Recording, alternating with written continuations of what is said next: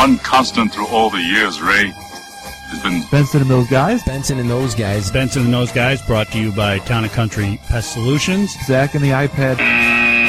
We just lost half our listeners. We're now down to 3. You want to heckle blind people? You're such a moron. Hey, I'm just here so I don't get fined. You got $20? He's got a monster heart. That is helping nothing. Let's get nuts! Are you not entertained? I'm not going to let our fans down. It's a faith-based sports radio program. I'm not certain that format is ever going to work.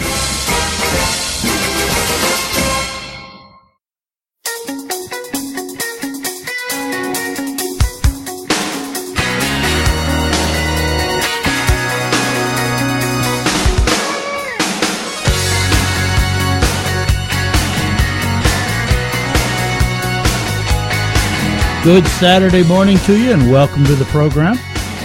Benson and those guys is brought to you by Town & Country Pest Solutions, townandcountrysolutions.com. Fearing nothing but God. We're glad to have you with us on this rather chilly fall morning here in Rochester, New York. You can follow us on Twitter or any of the other major social media platforms, really. Just look for us at BTG Program. You can visit our website, btgprogram.com. What a wild week, Zach, in sports. Baseball particularly. Playoffs are exciting. And all kinds of things happen, things that you've never seen before. But now the Cubs advanced, and that was pretty exciting, right? The Cubs. That's something we've never seen before. Now, you kind of want the Cubs to win just because you want that whole Back to the Future thing to. Oh, man, I'm one of the biggest Cubs fans going right now. I'm loving these Cubs. How weird would that be if Back to the Future ended up predicting a thing back in 1980, whatever, when that... I'd have to rewatch it and see if there were any winning lottery numbers in that movie or something. That would be amazing. ESPN ran a headline on their website the morning after the Cubs series clinching victory, which it read, Cubs first playoff clincher at Wrigley worth the wait. Now, of course, the Cubs had never had a series clinching victory in their home ballpark until the other night, but really? Cubs first playoff clincher at Wrigley worth the wait? They waited 100 years. Yeah, I don't know if it's worth that wait. It was exciting. It was good theater. It was definitely entertaining sports, but I mean, worth the wait? What happened that was so remarkable that it was worth waiting 100 years for? I don't know. That Schwarber home run was pretty amazing, but pretty good, but I'm not waiting 100 years. Is that worth wait? What would you? Yeah, no, that's hyperbole for sure. Yeah, what would you wait 100 years for? There's really very few things I would wait 100 years for. Well, until the average lifespan is over 100 years, there's nothing worth waiting 100 years for. Well, that's a good point. Wouldn't you think, though, with baseball, they would want its fans, potential new fans, to see the most important games? Yet they continue to put these things on at the worst possible times. Mm-hmm. I mean, some of these games are getting over extremely late. You know, they put them on weird times. And now I know baseball's pleased with its overall attendance through the turnstiles, and it's the young fans, though, who are not getting excited to the game. They'd rather play really anything else. And even those who play baseball will admit it's just too slow to watch. And yet MLB continues to broadcast games at inconvenient times for youth to watch. Well, on top of that, how anyone can find where the games are is beyond me. Mm-hmm. You have to sort of have a glossary, a chart, some sort of reference system to find out what channel the stupid games are on. I mean, I'm a baseball fan, and I probably stuck with my search a little longer than most, but I was looking all over the place. Is this thing on TBS? Is it on Fox Sports 1? Is it on MLB Network? Which, by the way, how many homes is MLB Network really in? Wouldn't you want your games on one of the broadcast networks? You want people to see it. The other night, because the Cubs-Cardinals game was running late, TBS moved the Mets-Dodgers to TNT. So if you're going through your channel guide, your on-screen guide, it made no reference. I think Castle is what was on. They were saying, oh, yes, Castle. But they're on the Mets-Dodgers. They're on TNT. Then it resumed on TBS after the other game was over. I mean, how do you keep up with it? It's like they're intentionally trying to hide the games. It's about whoever pays the most to televise the game so they can run their commercials. New fans be darned. Baseball couldn't care any less about you. I don't understand how they're following them. No, it's weird, and it's like you said, it bounces around. I think was it last year they had games on USA Network too? Like they're just all over the place. You get it when it's the tournament, the March Madness tournament, NCAA basketball. There's so many games that they're on, I don't know, 6 or 8 different channels. I get that. But there's one game at a time for the most part in baseball. Put it on a broadcast network and let people see the games. Get them excited. You know, another thing I didn't understand, and maybe you can help me out with this. The Buffalo Bills last week wore wristbands that said "Yes, sir" on them. Mm-hmm. Now, I understand they get a lot of penalties, but what the idea was, that's all that Coach Ryan wanted the players to say was "Yes, sir." That's all they were to say to the refs. That's what they were supposed to say, is say "Yes, sir" and walk away and not protest anything. But how were the wristbands going to handle that? Well, I guess they were supposed to see the wristbands and remember to behave themselves and not take penalties or something. But the way they're all gloved up and taped up and wearing sweatbands and stuff. I don't know if any of them could see the wristbands or not, but they did take a lot fewer penalties. In the heat of maybe it will. In the heat of the moment, you're getting all excited and you look at your wristband and you think, oh, I gotta settle down. Yeah. I don't know. Maybe. We should wear them in the studio and see. Are we a lot calmer if we wear them? After the Royals won their series clincher, did you see, I think it was Johnny Gomes was swinging his kid around, like a dad, you grab him up by the arms, you're swinging. But he knocked over somebody else's kid. I can't even remember who it was, but it's like you're watching one of those shows where you see the videos where people are just intentionally maybe not intentionally, but getting hurt. So you pick up the kid, he's swinging around, and bam, knocks the other kid over. I'm going to have to go find that now. Oh, live TV. It's awesome. Speaking of live TV, this wasn't TV. Did you hear, this isn't even sports related. It's just so outrageous. Oh, good. That this woman in Florida live streamed herself driving drunk last Saturday night using, what? Here, I'm going to give you my age here, because using a smartphone application called Periscope. Are you familiar with Periscope? I'm not familiar with Periscope. I know that it exists, but I think I'm too old to be into it. So this gal is driving drunk. She live streams herself through this mobile phone application. I am drunk beyond belief, people. I am super drunk right now in a place I don't really want to be. So hi, everybody in different countries, slurring her words, telling people she's lost. She got a flat tire. Police ended up being able to use the app. Now, the way the report that I read was kind of comical because nobody really knew Periscope. What's Periscope? Finally, some young policeman says, well, I understand what it is, and helps them find out and track where she is, and they ended up arresting the lady. But man, people are just nuts. That at this point we should know, don't put yourself on the internet doing stupid stuff, because people will find you. You can't hide on the internet. We got lots of stuff to talk about in today's show. We got, of course, the baseball players. We're going to talk more about that. We're going to talk about the Chase Utley slide. We have not had an opportunity to give you our views on that. We're going to talk about Detroit Lions receiver Golden Tate. He had some comments after their humiliating loss to the Cardinals, and it was humiliating. Oh my gosh. It was humiliating. And we'll talk about Steve Spurrier, who stepped down this week. Coming up later in the program, you're listening to Benson and Those Guys, brought to you by Town & Country Pest Solutions.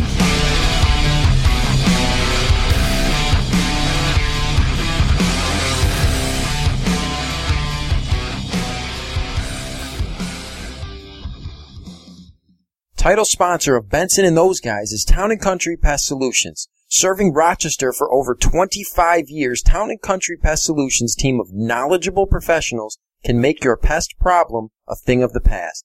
Alligators, ants, bedbugs, snakes, yellow jackets, they do it all. Take back your home and put your mind at ease. Call Town & Country today at 585-426-5024. That's 585-426-5024. or visit them online at townandcountrysolutions.com. Town & Country Pest Solutions, fearing nothing but God. McAfee's Remodeling is a full-service remodeling company, locally owned and operated for nearly 2 decades. McAfee's team of professionals can help remodel or replace your windows, and for exterior and interior remodels, no one beats their personal and professional service. Call McAfee's Remodeling at 585-402-1070. That's 585-402-1070. Or visit them online at McAfeeRemodeling.com.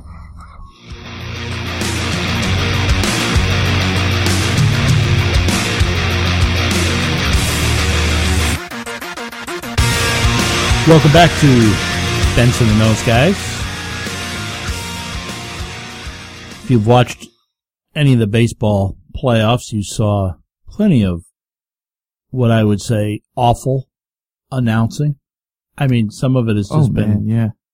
I was watching the end of the Royals Astros. Excuse me, I drew a blank there, and it was. I'm laughing to myself because it's the 8th inning, and the announcer, and I can't think of who it was, is going on about Kansas City having not given up a 5-run lead in the 9th all season long. And the first time I heard it, I thought that's a kind of odd thing to say. Then he kept saying it a second time. I think he said it 3 or 4 times. Maybe he said it once or twice, but it seemed to me, because it was just such a stupid thing to say. He's going on. He says again, Kansas City having not given up. They haven't given up a 5-run lead in the 9th. And I'm thinking, and just then, A.J. Pierzynski, who I never really considered A.J. Pierzynski the rational guy for anything, yeah, but he kind of stepped in. Yeah. He steps in and he says, most teams don't give up a 5-run lead in the 9th. That's true. And he called the commentator out on it, and it was kind of an awkward silence, which I was enjoying. But he said what I had been thinking for a couple of minutes. You're making a big deal over teams that haven't given up a 5-run lead in the 9th. So the stat guy comes a couple of minutes later. The stat guy reports back, and he says, well, in this past year, it only happened one time. So this guy is making a big deal. It happened one time. The record was like 650 some times, and one where teams had a 5-run lead in the 9th. And then at the end of the game, they're jumping around, the celebrations we alluded to earlier. They're swinging kids around, knocking other kids over. But the announcer says, well, here's Kansas City, and celebrating postseason has become a bit of an annual ritual around here. This is the 2nd year in a row now? Twice. Yeah. An annual ritual? Let's slow down just a little bit. I'm glad for him. This is only the 2nd annual. Oh my goodness. Jeez. It's like when you're hearing these shows and they say things like, this is the first time that's happened since 2014. Okay, that was only a year ago. They do it all the time. Oh yeah. They haven't scored this many runs since 2012. That's only a couple of years ago. Yeah. That's not a sense. Or you'll get the ones that they haven't scored 12 runs on a Sunday while wearing their road uniforms with a pitcher who was wearing a beard, and they get these stats and you're just like, where is this coming from? What does this even mean? You don't even know. I think most pregame shows are unwatchable, whether you're talking baseball, football, whatever. You might enjoy them. You're a stats guy. I get it. But I think most of them are unwatchable. Between the saturation of meaningless stats and the sappy human interest stories, the broadcasters themselves are there because most of them can't get a job in play-by-play or even color commentating. The networks prop up these former athletes who don't have an original thought in their head and who many times are so poorly spoken you have to wonder, how did they even get here? What I really hate are you get those guys and they're like, well, back when I played. Oh, yeah, like, always talking about their own. Yeah, the game's totally different. The athletes are totally different. You can't really even compare anymore. And some of these guys are so poorly spoken, you're thinking, you've done it since childhood. Yeah. You've been talking since childhood. Somewhere along the way, you would think someone somehow would have learned to enunciate and use proper English. And Fox has gone out of its way to find the worst of the worst. And That's all-time hits leader Pete Rose. Now, listen, I think Pete Rose belongs in the Hall of Fame because what he did at a baseball field. I mean, he was terrific as a ball player. But he's never going in as a broadcaster. Listen, he's not going to be late for any Mensa clubs because he's never going to be invited. I found myself watching the pregame show a second time. Not the same one, but I tuned in yet again to the pregame show. It's like I couldn't avert my eyes. I had to hear what he was going to say next. It was so awful. Like you go past one of those crashes on the highway and you have to look. You just can't look away. This is what that was like. He could not look any more unnatural. He could not look any more uncomfortable. And it's so bad that it's sort of unsettling to even watch. The other night, to watch him defend Chase Utley's slide as nothing more than good hard-nosed baseball. And we'll talk more about this later in the program, but Pete Rose is saying that's just good hard-nosed baseball. And he's antagonizing C.J. Nitkowski, who's also there. And the discussion was comical. So Nitkowski made his point and well said, well spoken. He makes his point, and Rose comes at him like some drunk trying to argue that the world is really flat. Well, you don't know. And he's going on. And then he had this to say about Josh Donaldson. I just don't understand. I mean, does everybody know what we're playing for now? Yeah. I mean, you get a tweak and you got to leave the game. You get a knee on the head, you got a helmet on, you got to leave the game and go take a test that you pass. I mean, because you're a little lightheaded. I got lightheaded how many times in my career? I still went out there and played. I guess it's just different from when I played to when they're playing today, Frank. Just to reset that, you remember Josh Donaldson slid into second base and took a knee to the head and left the game a little later for precautionary reasons. But to listen to Pete Rose there, and it's so funny as I don't understand. Can you play the first part of that? Because you hear Eric Karros jump in. I think it was Eric Karros. Yeah, it had to be because it wasn't Frank Thomas. He jumped. Yeah. I just don't understand. I mean, does everybody know what we're playing for now? Yeah. Yeah. Yeah. You remember that old cartoon where you had the big dog and you had the little dog, and the little dog was just like, yip, yip, yip, I'm hanging out with this big dog. What do you want to do next, Spike? Isn't it great we're hanging out, Spike? Isn't this great, Spike? That's Eric Karros with Pete Rose. Eric Karros is the little dog. Pete Rose is, hey, Pete, what do you want to do now, Pete? Hey, whatever Pete Rose said, Eric Karros was right there. Yeah. Those guys are both great players who are terrible broadcasters. I agree. I'm just having a little fun with it because they're great ball players. But didn't you get the idea that Rose was just trying to establish himself as maybe the toughest guy on the set? And Josh Donaldson shouldn't have come out of the game and he should have just hung in there. And Chase Utley was just a hard-nosed guy. He's like, trying to establish himself. I'm the toughest guy on the set. That's the way like some old guy who still thinks he can kick everybody's butt, like that old guy in The Wedding Singer, you know? But then again, in what seems an attempt to prove how tough he is, he rails on Josh Donaldson for being soft. The best part was when Pete Rose is like, yeah, I got hit in the head and I was lightheaded and I still played. Be like, and we're all suffering the consequences of that right now. Maybe you should have come out of a game or two. Maybe you wouldn't be where we are now. I've heard one or two talk show hosts actually get on board with Rose and try to say that Donaldson was being overly cautious, which I'm sure is just banter to get the ratings needle to move a little bit on their behalf. To that I say this, though. The average career is what, less than 10 years? The average lifespan, which you mentioned earlier, is over 70 years.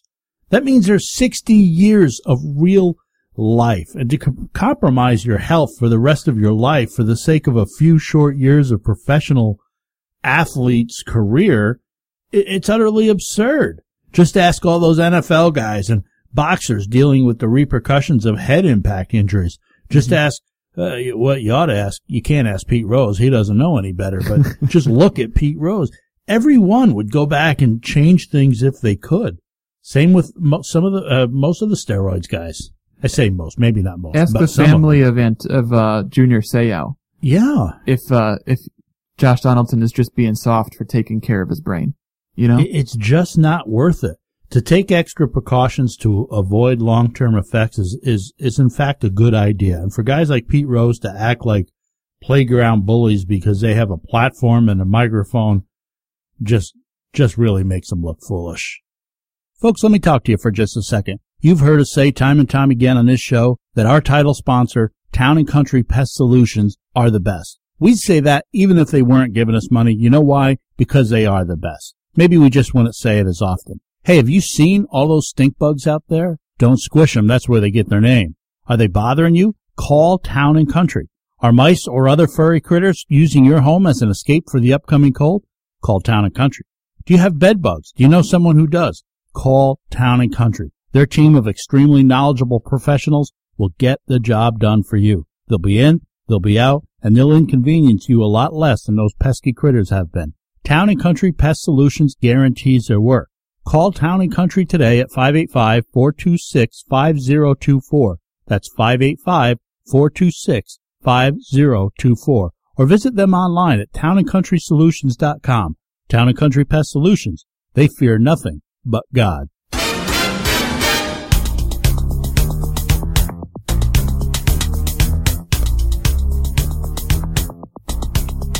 Benson and those guys, otherwise known as Smooth Criminals. Steve Spurrier this week announced he's stepping down at South Carolina. I was a Spurrier fan.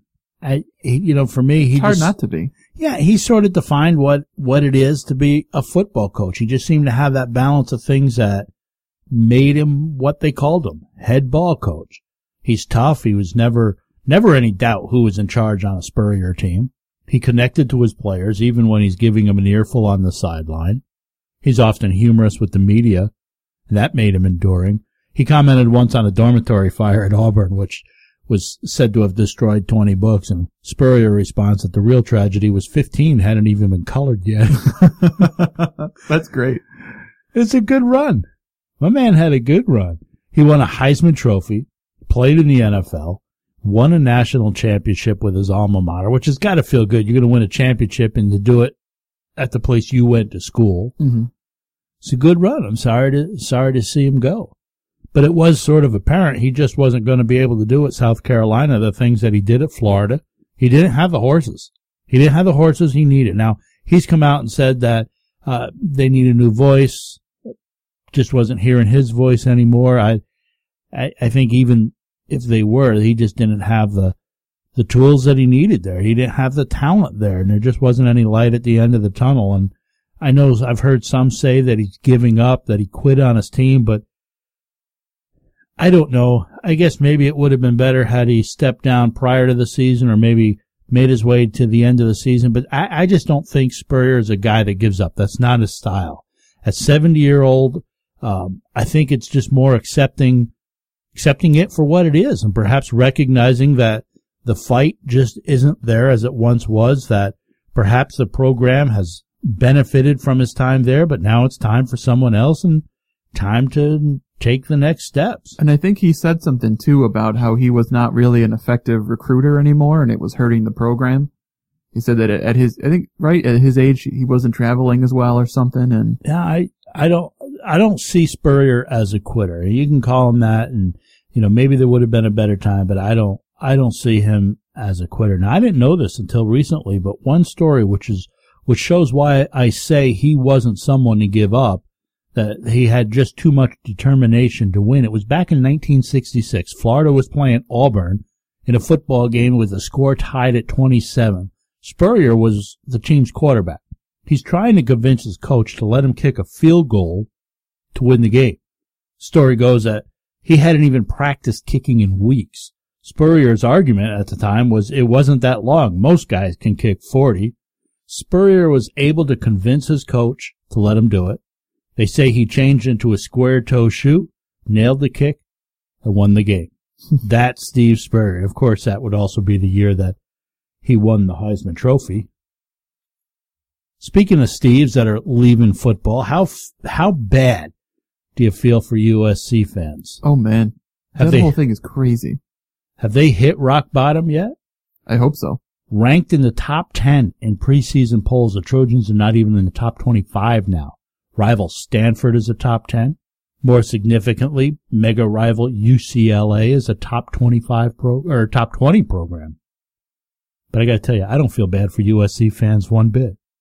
Well, Maybe I feel a little for the fans. I mean, there's nothing they can really do about how inept the football program has become. And although I guess they could find someone else to root for and could stop going to the games and stop supporting their sorry butts. I say that, but, I know darn well that's not what I would do. Syracuse stinks year after year, and I still root for them. I just pacify myself by saying nobody really expects them to do anything anyway. So I guess you're turning me around on this. I guess good for you, loyal USC fan. Here's to you. But the leadership should be ashamed of itself. I told you on this program back in August that USC is better than this. They're better than this.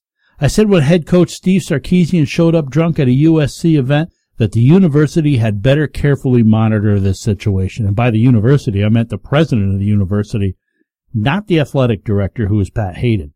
Pat Hayden said at the time that he didn't think formal discipline was necessary. Excuse me? What? I know this is your guy. I know, Ed Orgeron was moved along and you could bring in your guy, but your guy just showed up drunk. Your guy just showed up drunk using foul language, and if Pat Hayden were a friend, he would have gotten Sarkisian help, not simply give the situation a wave. Well, this week, Sarkisian stepped away from the team to seek help and soon after was dismissed as head football coach.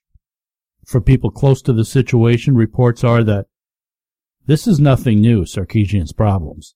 There have been rumors and murmurs for quite a while. Then he shows up drunk. He blames a mixture of alcohol and prescription drugs. Then he says he does not have a problem but plans to seek unspecified treatment. A treatment? If there's no problem, why is there a need for treatment? Yeah. After that, he announced that he was banning parents from attending practices. Remember we talked about that? Yeah, we did. Why don't you want parents around? That seems a little bit odd to me. I think having the extra accountability might have been a good thing since there doesn't seem to be any with your friend and boss Hayden.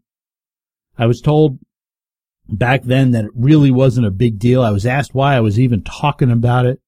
So what if he had a few drinks? So what if he swore a lot? He just humiliated himself.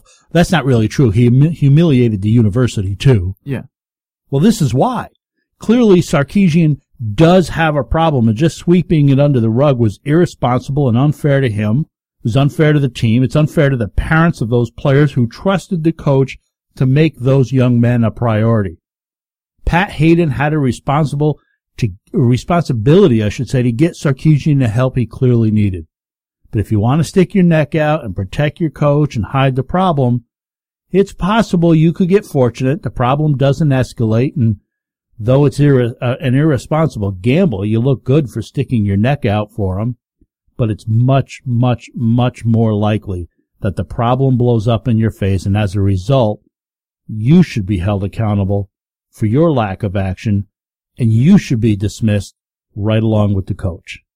Put yourself in the shoes of the parents of one of Sarkisian's players. As a parent, don't you want to know if there's a problem?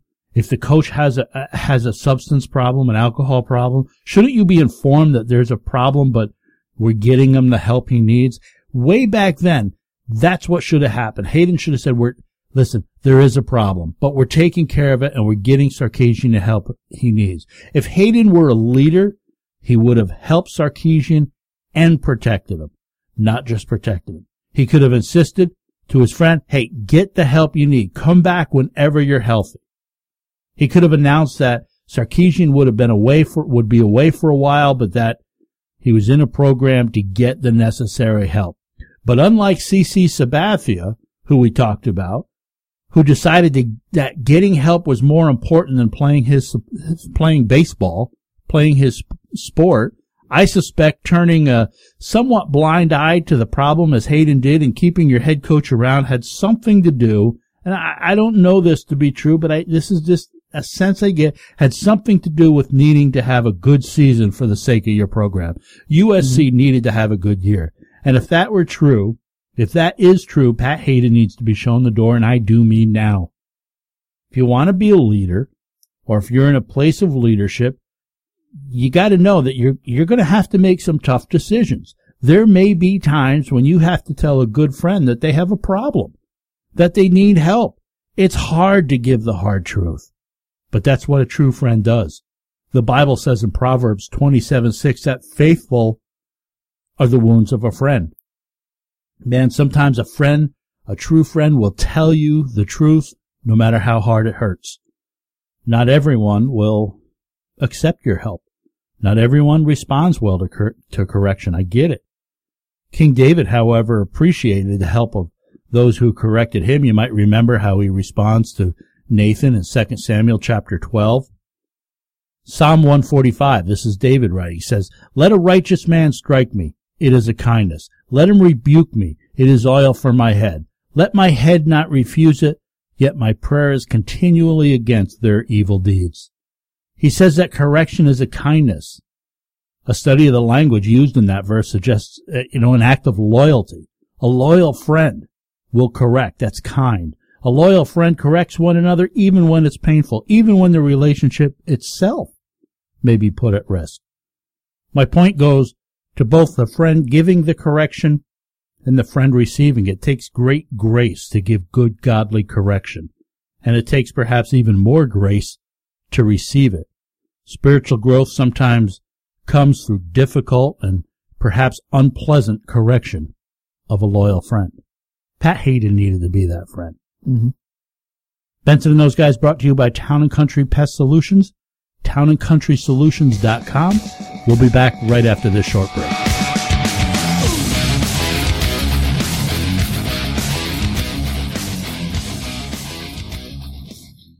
Tim Hiller was striving for a prized roster spot with the Indianapolis Colts when 6 words changed everything. "We have to let you go." In his new book, Strive, former collegiate and NFL quarterback Tim Hiller leads you on a year-long journey, taking small steps each week on the path to making your life matter and to developing more and more into the person God designed you to be. Strive by Tim Hiller, now available on Amazon or at timhiller.com. McAfee's Remodeling is a full-service remodeling company, locally owned and operated for nearly 2 decades. McAfee's team of professionals can help remodel or replace your windows, and for exterior and interior remodels, no one beats their personal and professional service. Call McAfee's Remodeling at 585-402-1070. That's 585-402-1070. Or visit them online at McAfeeRemodeling.com.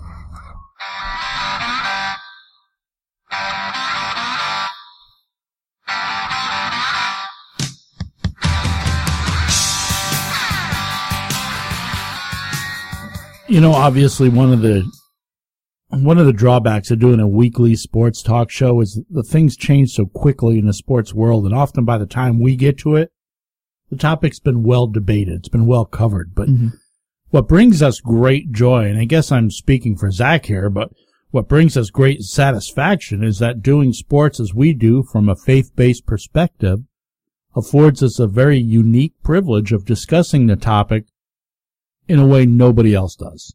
Nobody else is going to bring some of the points out that we make in some of these sports stories. And you know why that is? Because Christians can either listen to secular sports shows or preaching programs or music, but there really isn't anything, there isn't specific shows that are faith-based. If you want to listen to a faith-based show, you're probably going to be listening to preaching.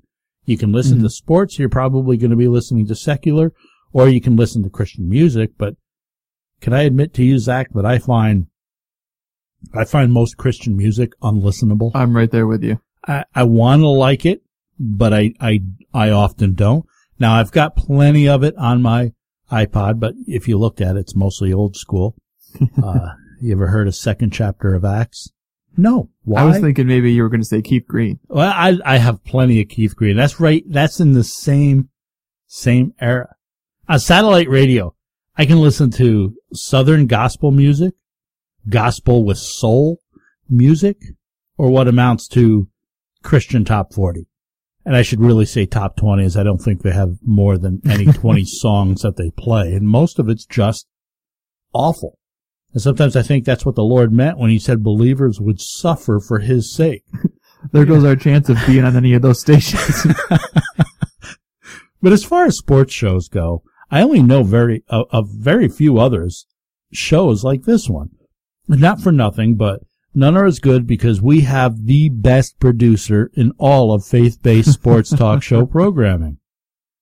Well, you can't be talking about me, so I got to meet who this guy is. Zach, you're the best producer of faith-based sports talk show programming. And what do people think, though, by that? Do they think believers are not sports fans? Is that why you don't have any faith-based sports shows? Do they think that believers are not interested in mixing faith and sports into one program? In fact, why are the options for believers simply preaching music or secular shows? What about faith-based political shows? What about faith-based entertainment shows? I know there's that show here or there, but for the most part, there's not a lot of faith-based options. So I guess we should say, you're welcome, America. And you're stuck with us. And I guess, that if you know of a believer who's a big sports fan, let him know about this program. Be that guy with inside information and tip him off. You'll feel cool. They'll be grateful. And so will we. But I digress. That's not my point. I don't even know what my point was. Oh, I guess I started by saying we can talk about things, a little while after it was relevant. Mm-hmm. After the incident happened many days ago, you've likely heard any number of opinions and well-made points regarding the Chase Utley slide that broke the leg of Ruben Tejada. But you have not heard anywhere our points on the matter. And so, Zach, why don't we talk about it now? The slide was late. The slide was illegal. The umps blew it. Baseball blew it. And that's it. Okay, turning to hockey. Now, of course, I jest. We'll get into it a little bit more. But seriously, I've heard talk show hosts who I respect say things like there's no doubt the play was dirty. Well, there is doubt. That's why there's so many people debating it. If there was no doubt, it would be so cut and dry, nobody would be talking about it. So there is some doubt. You can't say there was no doubt that the play was dirty. I think part of that, and this even happened in our texting about it, is the use of the word dirty, where I use the word dirty to mean, not a textbook, not a good slide, but you used it to mean with intent to injure. And you can argue intent to injure that, whether there was or wasn't, but there's no doubt that it was late. Yeah. I mean, neither you or I know for sure, but I don't get the sense that Utley's design was to injure. So I don't think it was dirty, but I would say it was careless. Right. And I tell you though, no matter what it was, baseball messed the thing up. To not immediately call him out for interference was preposterous to me. I mean, it was a late slide. There's no doubt about it. He never did touch the bag, did he? I don't know. That was one of the things I've heard, that he wasn't even anywhere near the bag. Well, he was near the bag. Mm-hmm. If you go to they should have called him out. But what they do, they go to instant replay, they put Utley back on second base, and that was beyond preposterous. You had 2 chances to get it right, and you failed miserably both times. And then to suspend Utley was nothing more than a pathetic attempt by baseball's front office to cover up a wrong that occurred on the field. How do you suspend a player for an action for which he wasn't even called out for on the field? Mm-hmm. How do you suspend a player for an action for which no other player has been suspended for previously that I know of? And how in the world did you come up with 2 games? Utley's appeal, which be heard a week later? I mean, what do you got going on that you can't get to this thing? Why couldn't they hear it right away? That was bizarre to me. Well, we'll hear it next week. The series is over. Yeah. So what if he hits, in between, and obviously that series is over now when this show airs, but what if in between there, while he's playing under appeal, he hits a home run that knocks the Mets out and advances the Dodgers? And it's because you couldn't hear his appeal right away. Like, they're setting themselves up to make this even worse. What in the world do you have going on? You can't move your calendar around a little bit and get this thing figured out? I tell you though, if I'm Utley's defense lawyer, I take a page out of Tom Brady's book. I say that baseball, you never made me aware of the potential suspension for such an action. Therefore, you can't suspend me. And as ridiculous as that sounds, we all know it works. Well, we know it works until that Brady's appeal will finally be heard, if that ever comes around. Here's just a thought or two before I give you my take on the overall situation. And as Zach and I said, what constitutes a dirty play? Is it intent to injure? I don't think it was dirty. I do think it was careless. I've heard a number of people say Utley was not even close to the bag. From what I saw, he seemed well within reach of it. One of baseball's many unwritten rules suggests that as long as the runner could touch the bag, he could try to break up the double play. He's got to be within reach of the bag. I think Utley was there. I guess what I'm saying, it was careless. I don't think Utley intended to injure Tejada, and his apology afterward seems sincere. I imagine Major League Baseball will look at this. They'll make some sort of rule adjustment in the offseason, and rightly so, as they did with collisions with catchers. It's not panzifying the game. It is protecting the players. Very, by the way, high-priced players. I appreciate hard-nosed, aggressive play. I'm all for breaking up the double play, and I like the adjustments to plays at the plate. I like what they've done there. But these guys are human beings with careers and lives in front of them, as we talked about earlier. Putting them in a position to get hurt for your entertainment so you can be all tough guy and old school, well, it's irresponsible, and frankly, it's really unfair. But here's the overriding problem. Unwritten rules are stupid. Unwritten rules, they're just stupid. They lead to uncertain responses.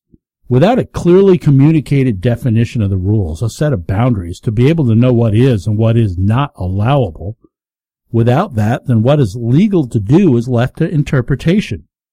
What I see one way, Zach will see incorrectly. Major League Baseball puts its umpires in a bad position from the start, and then replay officials were thrust into the position of interpreting what occurred on the field and how the field umpires judged that play. They had to make that interpretation. There's just too many interpretations, and you cannot allow umpires to overlook that play all year long and then expect them to enforce it in the playoffs when it matters most. Players got accustomed to playing within a certain set of guidelines and expectations. Officials have gotten accustomed to ruling within that same certain set of guidelines and expectations. To change it in the playoffs is asking players and umpires to readjust on the fly and to do so in a shortened period of time, where the stakes are the highest and under the strictest scrutiny. Allow me this application, if you will. Well, it's our show, so we'll make the application if we want to. Isn't that the same to be true in our lives when we overlook our sin? How can I expect to deal with my sin when I've simply chosen to overlook it for so long? Let me give you an example. When I overlook a subtle, seemingly harmless little sin in my life, I begin to accept it. I know cheating is wrong, but it's only this one time. It's only on my taxes. It's only fudging my time card. However I justify it, I'm compromising my own integrity. I become numb to the idea that I am even sinning. And when it becomes necessary to deal with that sin, I'm more likely to have a hard time doing so because I've come to enjoy that sin so much. The sin benefits me, and I enjoy those benefits. And let's face it, most of us have sin in our lives which we enjoy. We fight to confront it, and typically spend more time justifying it and accepting it. The more you overlook it, the harder it gets to overcome it. Whether you are concealing your sin or even cultivating that sin, what we really need to do is confront that sin. Romans 8:13 says, "For if you live according to the flesh, you will die. But if by the Spirit you put to death the deeds of the body, you will live." We are either slaves to sin or slaves of righteousness. John 8:34 says, Jesus answered them, "Verily, verily, I say unto you, whosoever committeth sin is a servant of sin." We become slaves to it. We ought to be holy. 1 Peter 1:16 says, "Be ye holy, for I am holy." We ought to instead choose to be righteous, choose to be slaves of righteousness. Don't let sin have control in your life. When we start allowing sin to have liberty, and by that I mean justifying sin, even the small ones, it festers, it grows, and before long we allow bigger and bigger sin into our lives. Christian, let's not overlook even the smallest of sins in our life, remembering that Christ gave his all for us. But it wasn't only the big sins that Christ went to the cross for. He gave himself even for the small ones. I'm Benson. You're listening to Benson and Those Guys, brought to you by Town & Country Pest Solutions.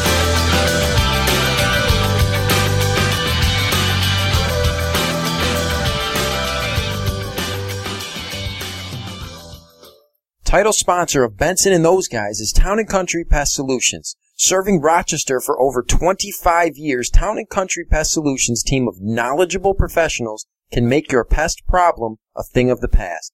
Alligators, ants, bedbugs, snakes, yellow jackets, they do it all. Take back your home and put your mind at ease. Call Town & Country today at 585-426-5024. That's 585-426-5024. Or visit them online at townandcountrysolutions.com.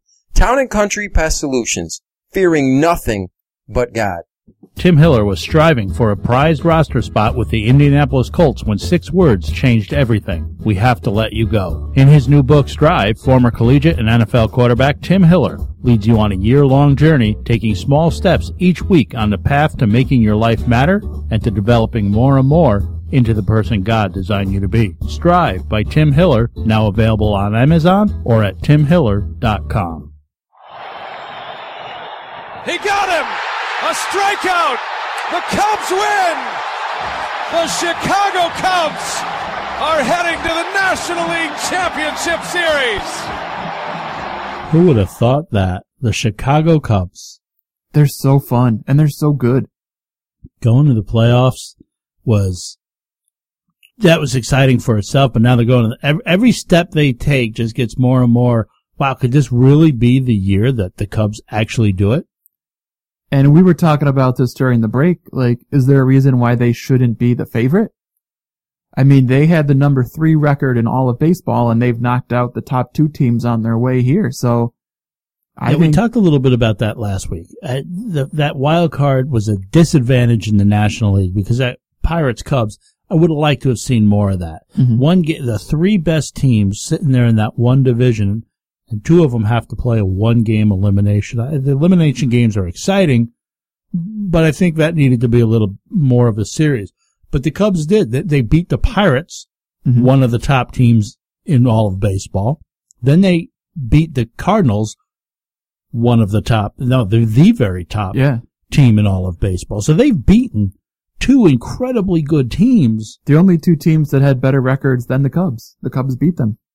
And now they move on. I mean, yeah, I think, Zach, you're right. They should be considered the favorite from here on, no matter who they play, mm-hmm. if they make the World Series. If they play the Blue Jays, Royals, doesn't matter.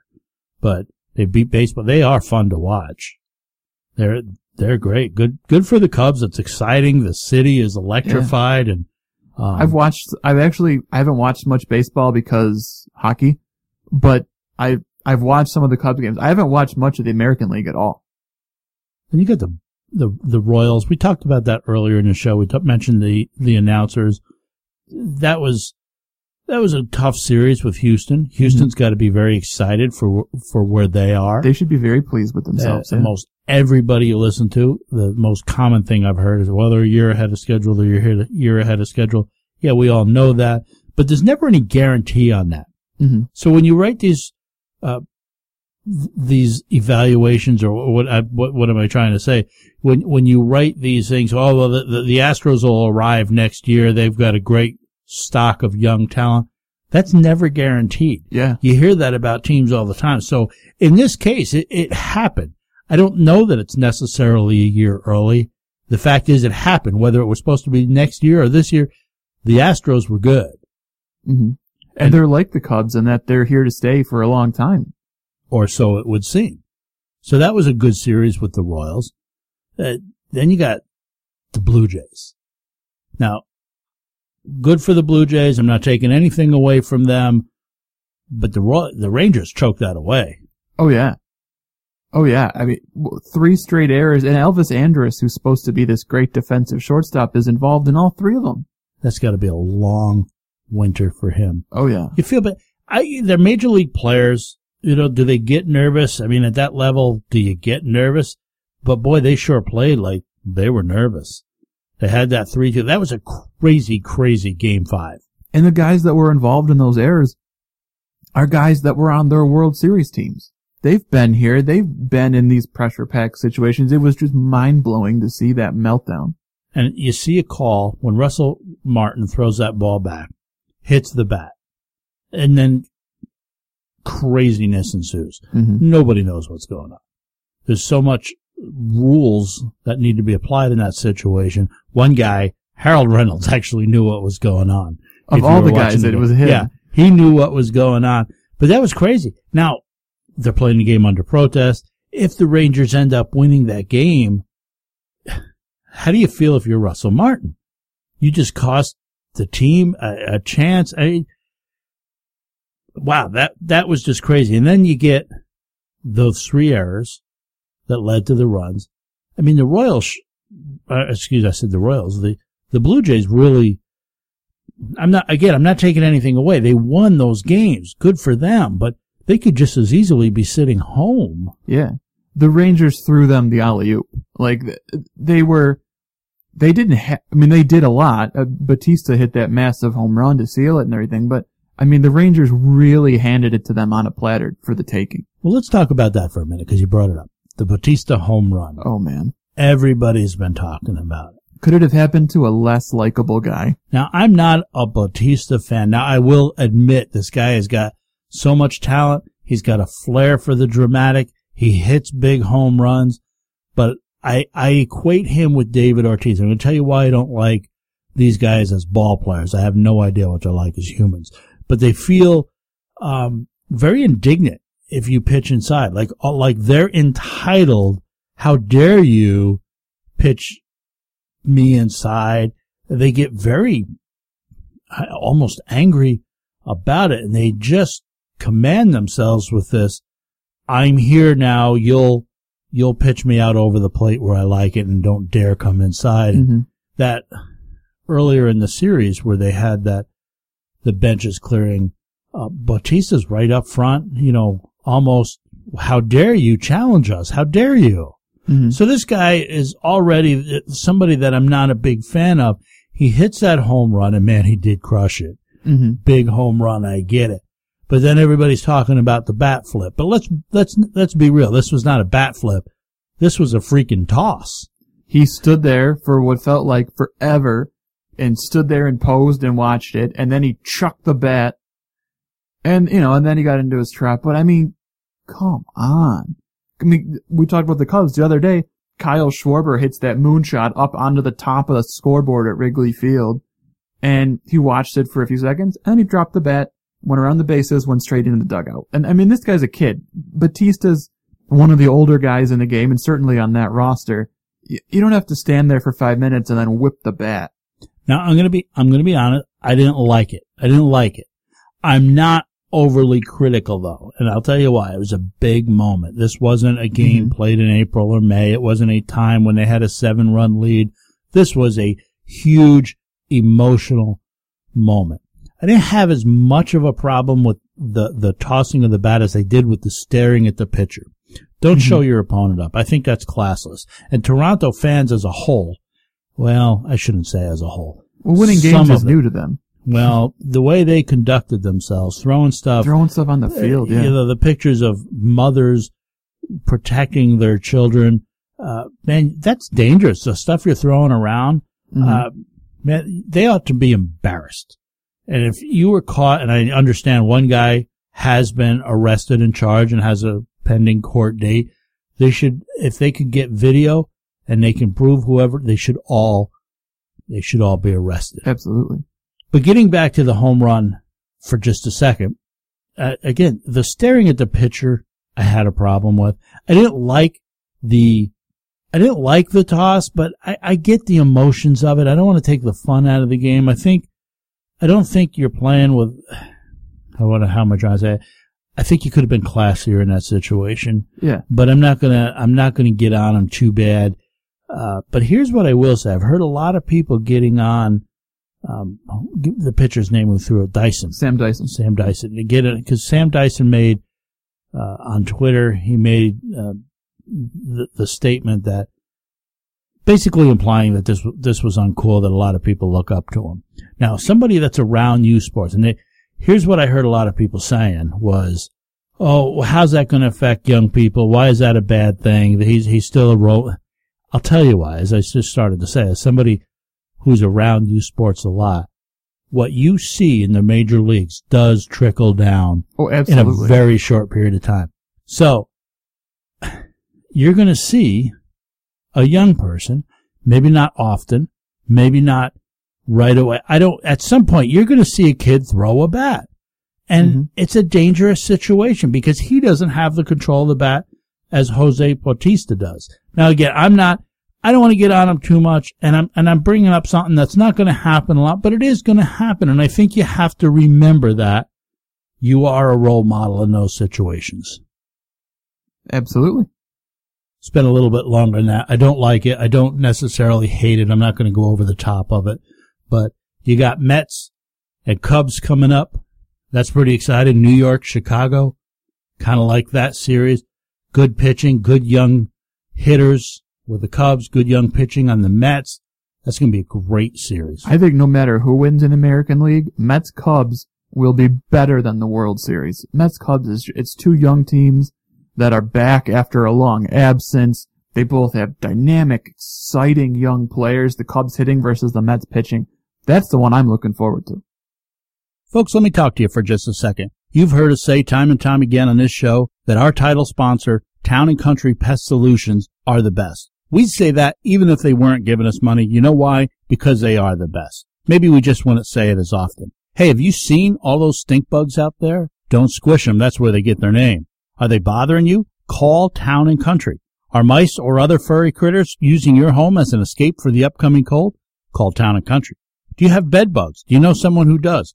Call Town & Country. Their team of extremely knowledgeable professionals will get the job done for you. They'll be in, they'll be out, and they'll inconvenience you a lot less than those pesky critters have been. Town & Country Pest Solutions guarantees their work.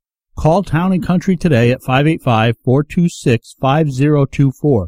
That's 585-426-5024. Or visit them online at townandcountrysolutions.com. Town & Country Pest Solutions. They fear nothing but God. Let's go! Let's go!